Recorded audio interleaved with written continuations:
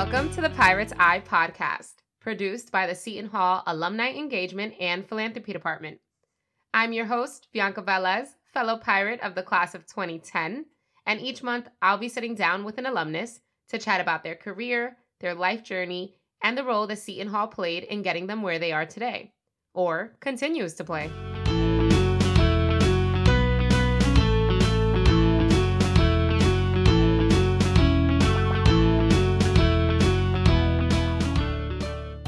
Today we have our Pirate's Eye on Tela Wittig, a New York City-based software developer and the founder of Represent. Represent is a software company focused on connecting people with their elected officials and providing increased transparency in government at every level. There are so many impressive aspects to Tela's story. For starters, she is just 3 years out of Seton Hall, having graduated in 2019 with her bachelor's degree in diplomacy. And another thing, she coded the software herself. Not to mention that the future of Represent has the potential to completely transform the way American society consumes and interacts with public policy. So without further ado, and with much excitement, here is my interview with Tela Wittig.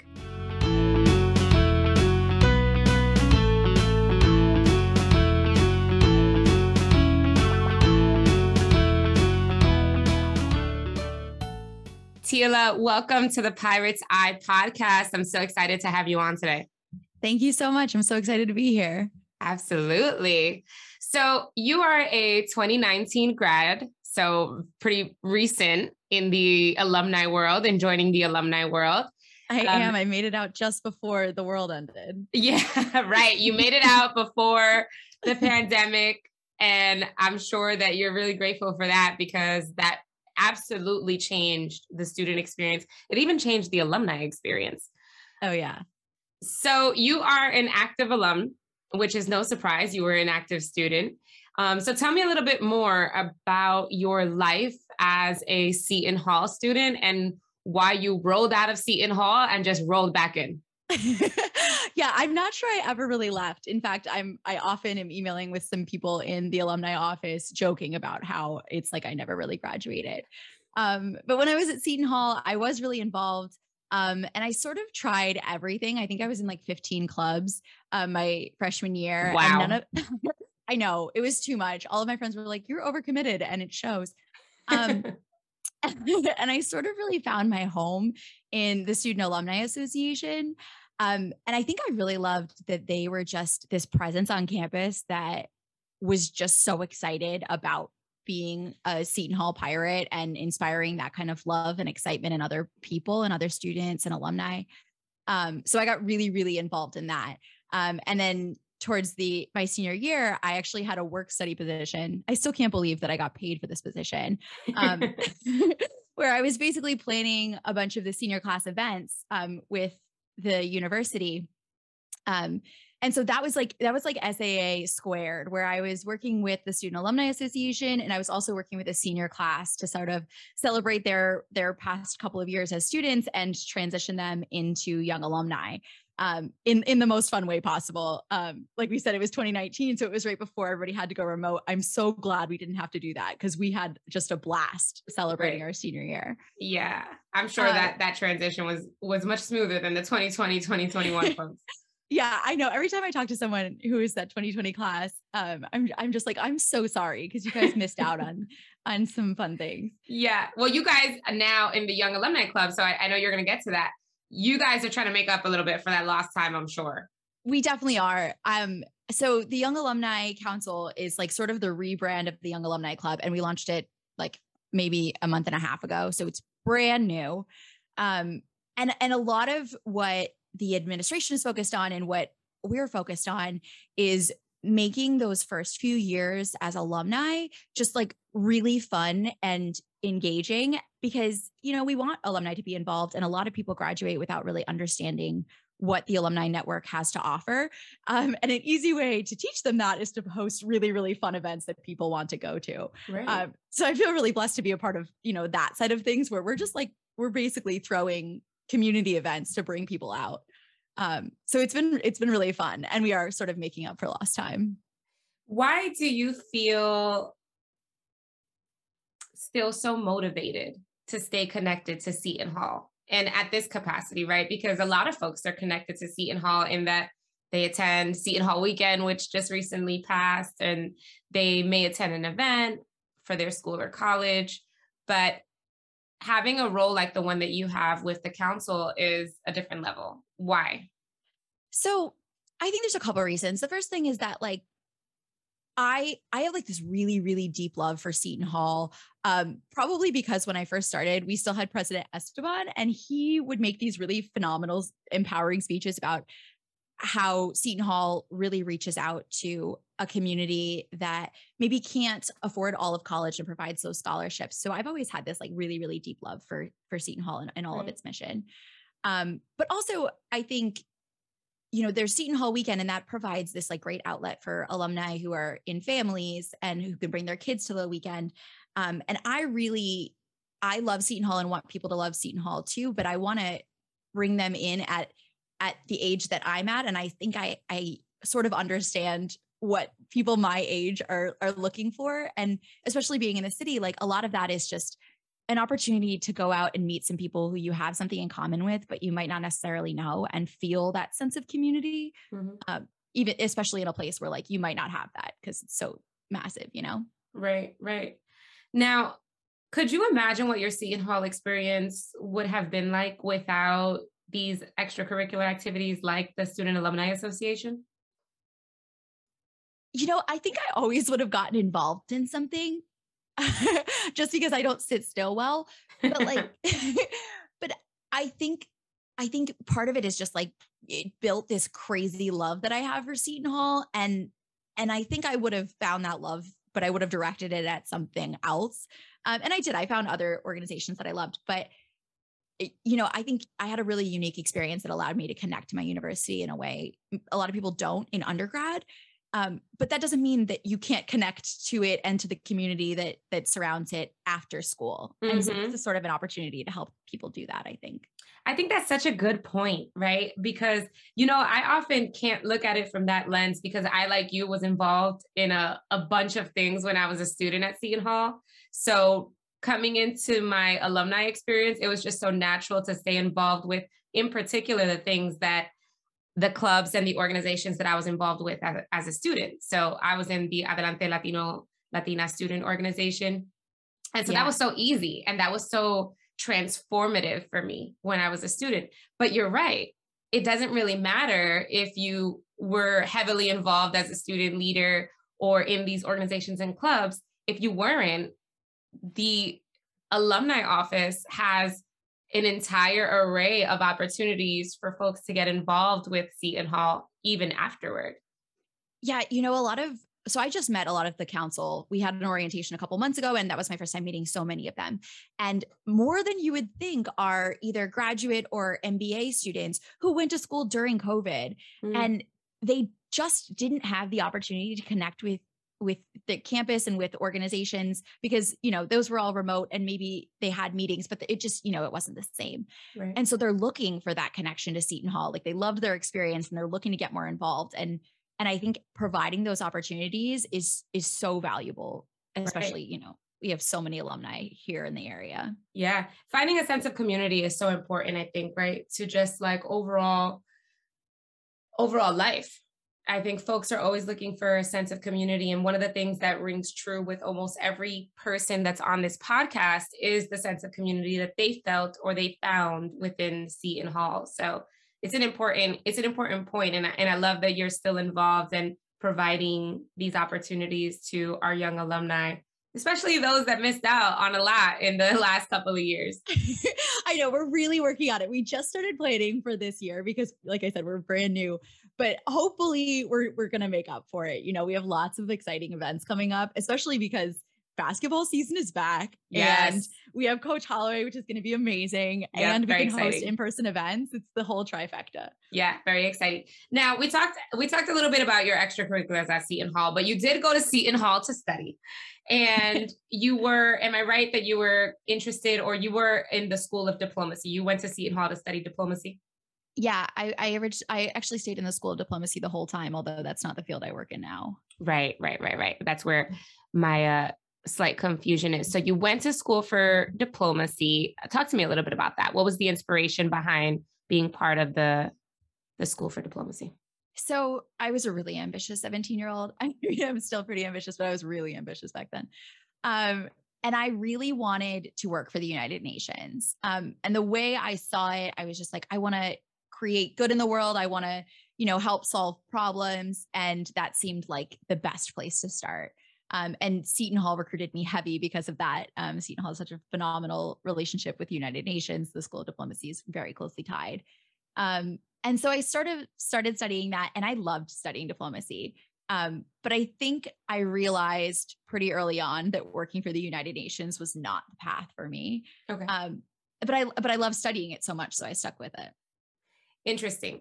So you stuck with it, you graduate, and then what does the early start of your professional career look like? So I actually think my professional career really started before I graduated. I had an Okay. internship at a startup that was like the true startup. It was like 4 people. We sat around a kitchen table in an office that we shared space. And I so much fell in love with like the whole entrepreneurship thing. I think that was sort of in the transition of realizing I didn't want to necessarily go into government um, because we had no idea what we were doing, but we were doing things so quickly and we had all this autonomy to sort of like test something and figure out if it worked. And I really loved that environment. But I had it was sort of an internship, but I was doing it like almost full time my Okay. junior year. And then that startup was acquired. So I stopped doing that and finished up school. And then when I was looking into what to do in my professional career, I sort of had this experience in financial technology, and I used that to start off my professional career. Which leads us to a company that you created called Represent, right? Yes. Yeah. And if I remember correctly from our previous conversation, this is an app that you coded yourself while still learning coding, and coding that you learned through your own pathway, as in you're a self-taught coder. Yeah. Yeah. It's sort of funny looking back. It's one of those things that like took an immense amount of work, but you don't really remember the work. So I mean, that right there, what I just said was loaded. So I don't even imagine the process to getting there. Like, clue us in a little bit. So I actually talked to a lot of people and a lot of women, specifically who study social science, is a lot of women who actually come from the School of Diplomacy and are thinking about moving into a career in tech. And the thing I always say is that it's it's so overwhelming that you simply have to either structure your program enough or have enough determination, whatever that means for you, that when you realize the immense amount of stuff you don't know, it's too late to give up and you just have to sort of keep pushing because eventually like you'll come through the clouds and it won't all make sense, but it'll be a little more solid. So I took the summer off last summer.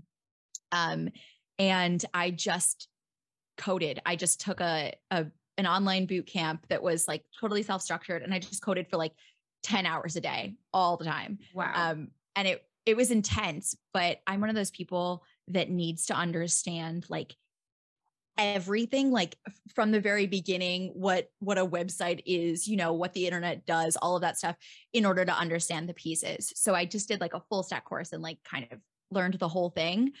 And when I made it at the end of it, I was like, I don't really know all of it, but I could start building something. Now, where did the inspiration come to build Represent? And this is such a timely topic as we're rolling into November. And this is very connected to government and our political representation. So tell me a little bit about why you decided to create this product and what this product does. Yeah. Okay. So it won't shock anyone now that I study diplomacy that I'm kind of a political buff. Right. And so I've always been really engaged with federal politics. Like I just follow all of it. And so I was having this conversation with a friend, and we were sort of politically sparring, just challenging each other. And he said something about how he thinks that government should be more localized. And I was like, yeah, that's a great, valid point. Do you know any of your local representatives? Like a gotcha. And he was like, no. I realized that I didn't really get him because I also didn't know any of my local representatives. So I sort of started taking it around to people and being like, do you know your local representatives? And I realized that the vast majority of people I asked didn't. And so I went and searched mine, and it took me like 2 hours to find everybody. And I was like, this simply cannot be the system. And so I sort of took that and started building it. And it started out as like, this would be cool as just a tool. And I recruited a bunch of advisors to sort of help me along the way, and started building, not really knowing where I was headed. Right. And along the way, I built this product that I was like, this is really useful. I actually need to share this with other people, which required me to, start a business and form all of this stuff around it, which is just, immense amounts of work. So now we launched in April as an Apple application on the App Store. You can download it. It's called Represent App. And basically we take your location and we find all of the elected representatives that impact you, all of the legislation at the federal level. And if you're in New York State, at the state level, that could impact you. And we categorize it using some natural language processing AI, and sort of put it in like this way that you can see what's the actual impact going to be on you. And we flag upcoming elections and give you information about what's going to be on the ballot, all of that kind of stuff. Now, this is really important work, but why did you feel that this would be so important for people to have in the palm of their hand, this information access? Well, I think there's a couple things. First of all, this is stuff we should know, like it's part of holding our elected representatives accountable, is knowing who they are and what they're up to. Right. And I think it's important to bring it in a way that people are going to be able to see it. Like, I am incredibly busy. I know you're incredibly busy. I simply don't have time to be like logging on to congress.gov and searching through legislation and trying to understand legal gibberish in those documents and trying to look up the reference to document 301 or whatever. Right. It's really not written in a way that's readable. And so that was kind of the idea behind making it palatable and making it fun, and in thinking about the applications and the websites that people are really consuming. Everybody wants information fast and fun and engaging, and so we're sort of on this process to get legislation in a way that people want to read it, want to interact with it, want to understand what's going on. Now, this is a fairly new product, right? So April 2022, and you've already developed so much, but how much more is there to develop? Where do you see this going? So there is so much more to develop. It's one of those things where like every stone you turn over, like you realize how much more there is to go. Right. At the federal level, they have really great access to data, which is fantastic. And that's only happened in like the past couple of years.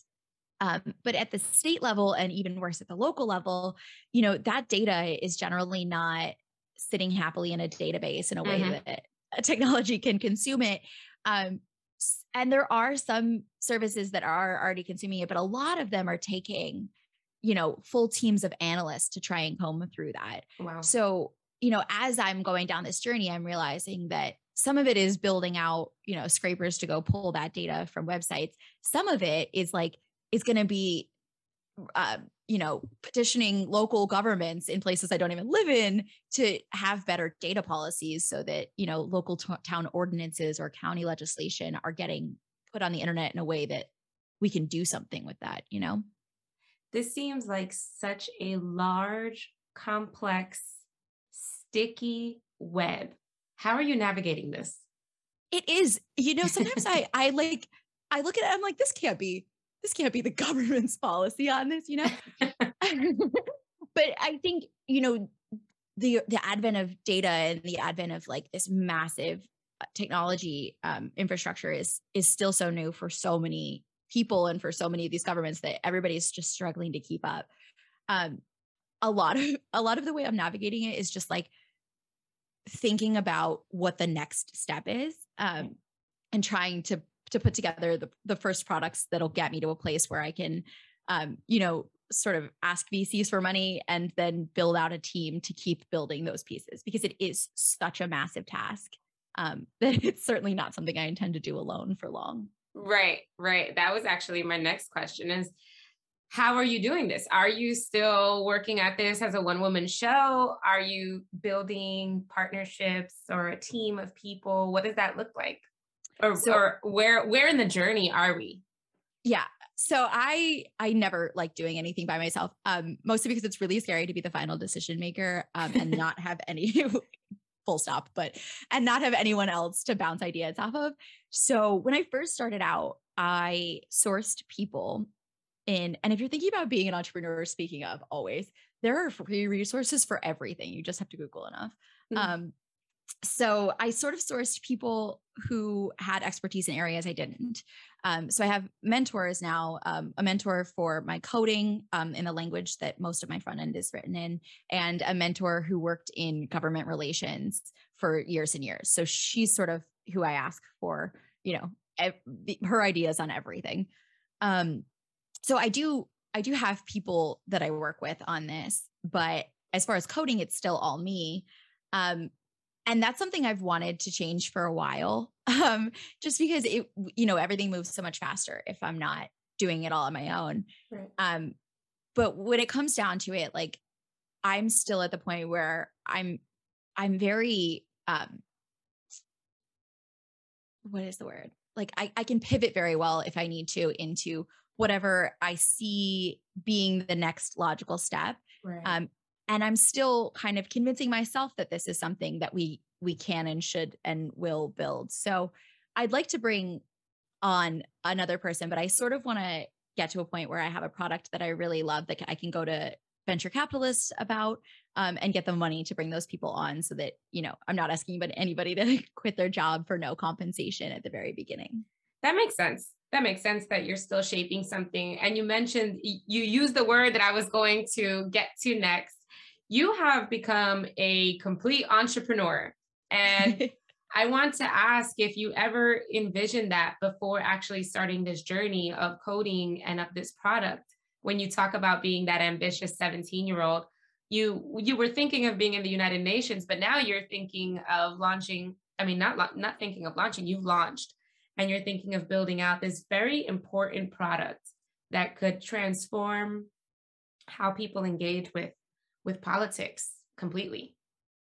So, did you ever envision yourself being an entrepreneur? What is it like to reflect on the fact that you are one right now? So that's so many questions. The first one, It is. yes, I could definitely see myself being an entrepreneur. I think I've always wanted to. Full disclosure, when I was like 5, I lived right next door to a golf course. And the fifth hole turned at our tree line. So people would screw up their shots and knock the balls over to our side, and we would sell them back to them. That is hilarious. So it was on our Okay, so property. this has been in the making. Okay. So yeah, it didn't shock anyone in my family when I was like, "Hi, I'm starting a company." But I think to the point of the United Nations, a lot of what turned me in a different direction was that I was like, they are doing impressive, amazing work. But it does take so much diplomacy to get so many countries on board with, very specific language and making these resolutions and making these moves.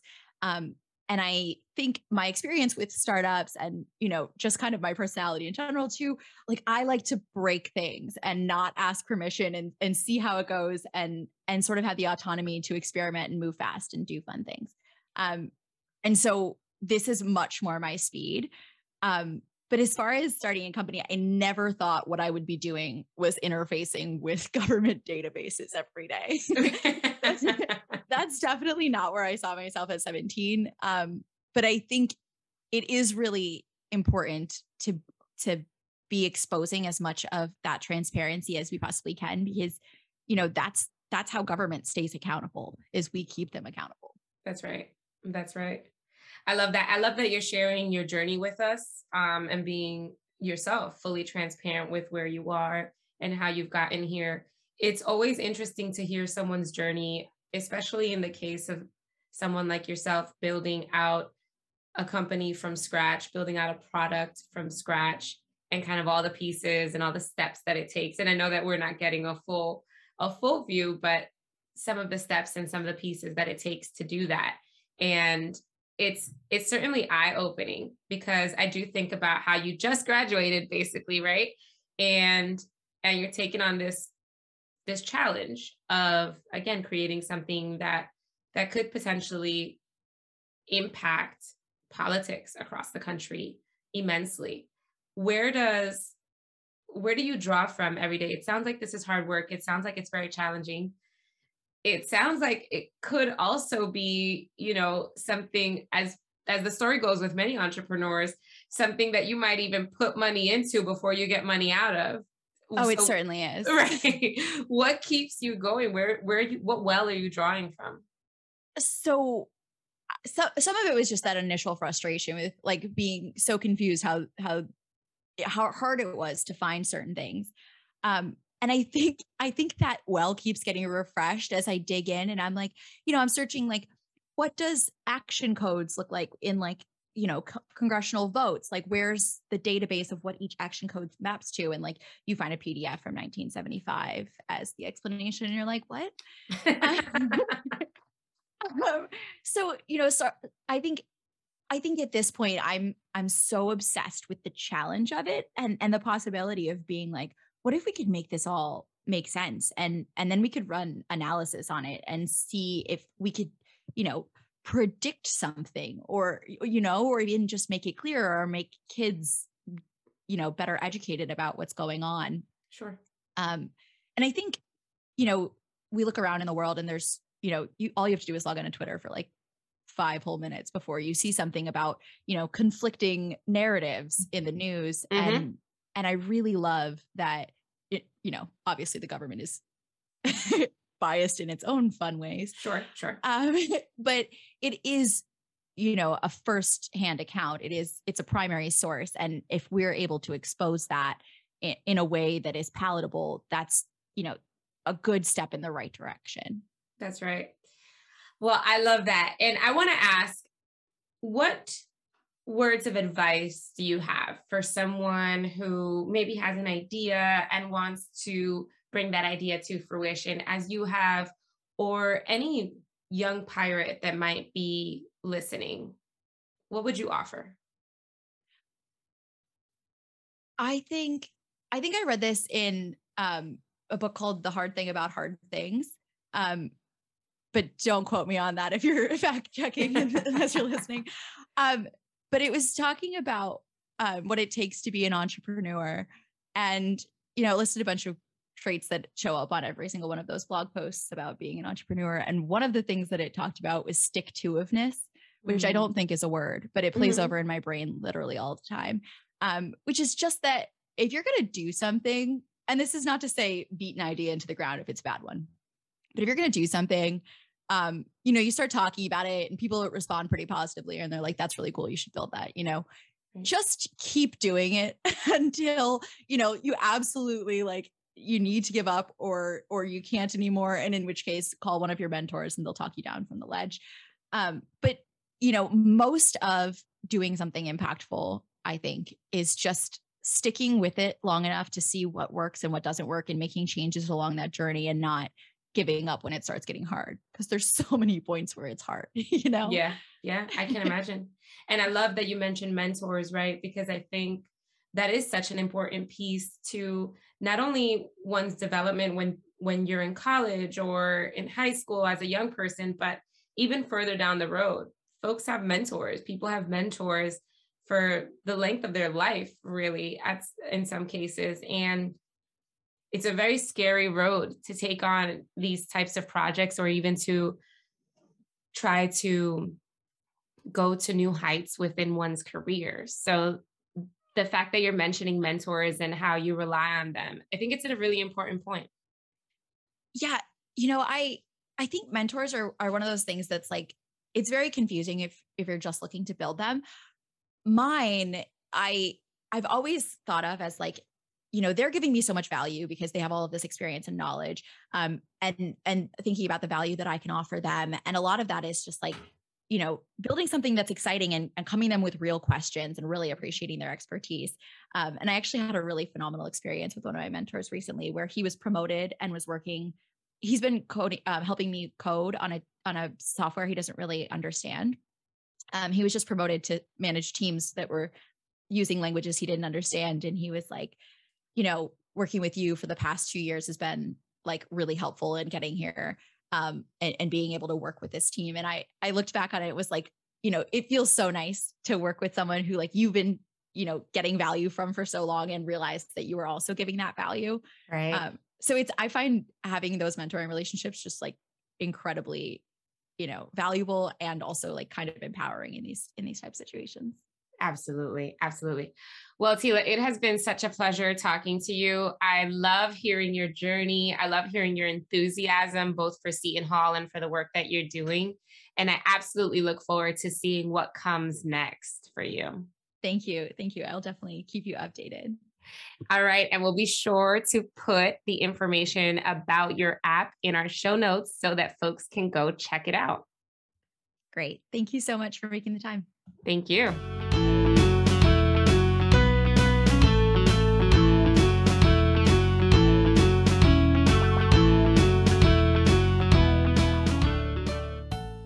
Tela Wittig is one of more than 100,000 alumni who demonstrate what great minds can do with a Seton Hall education. Remember to stay up to date with all of Seton Hall's alumni engagement opportunities and to view recordings of past virtual events that you may have missed. Visit www.shu.edu/hallhub. Share the news of this podcast with your friends. Be sure to follow us on social media at Seton Hall Alumni. And of course, if you know of a pirate we should have our eye on, do not hesitate to email us at alumni@shu.edu. Thanks for listening, and I hope you'll join me for the next episode of the Seton Hall Pirate's Eye podcast.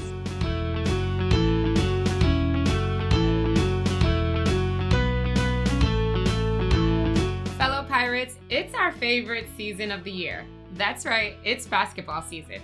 So join the Pirate Nation for pregame receptions and game watches all season long. We invite you to gather with fellow Pirates at the Prudential Center, your regional area, or during a game watch to cheer on the Seton Hall men's basketball team. To learn more, visit www.shu.edu/home of the hall. And you can also click the link in our show notes.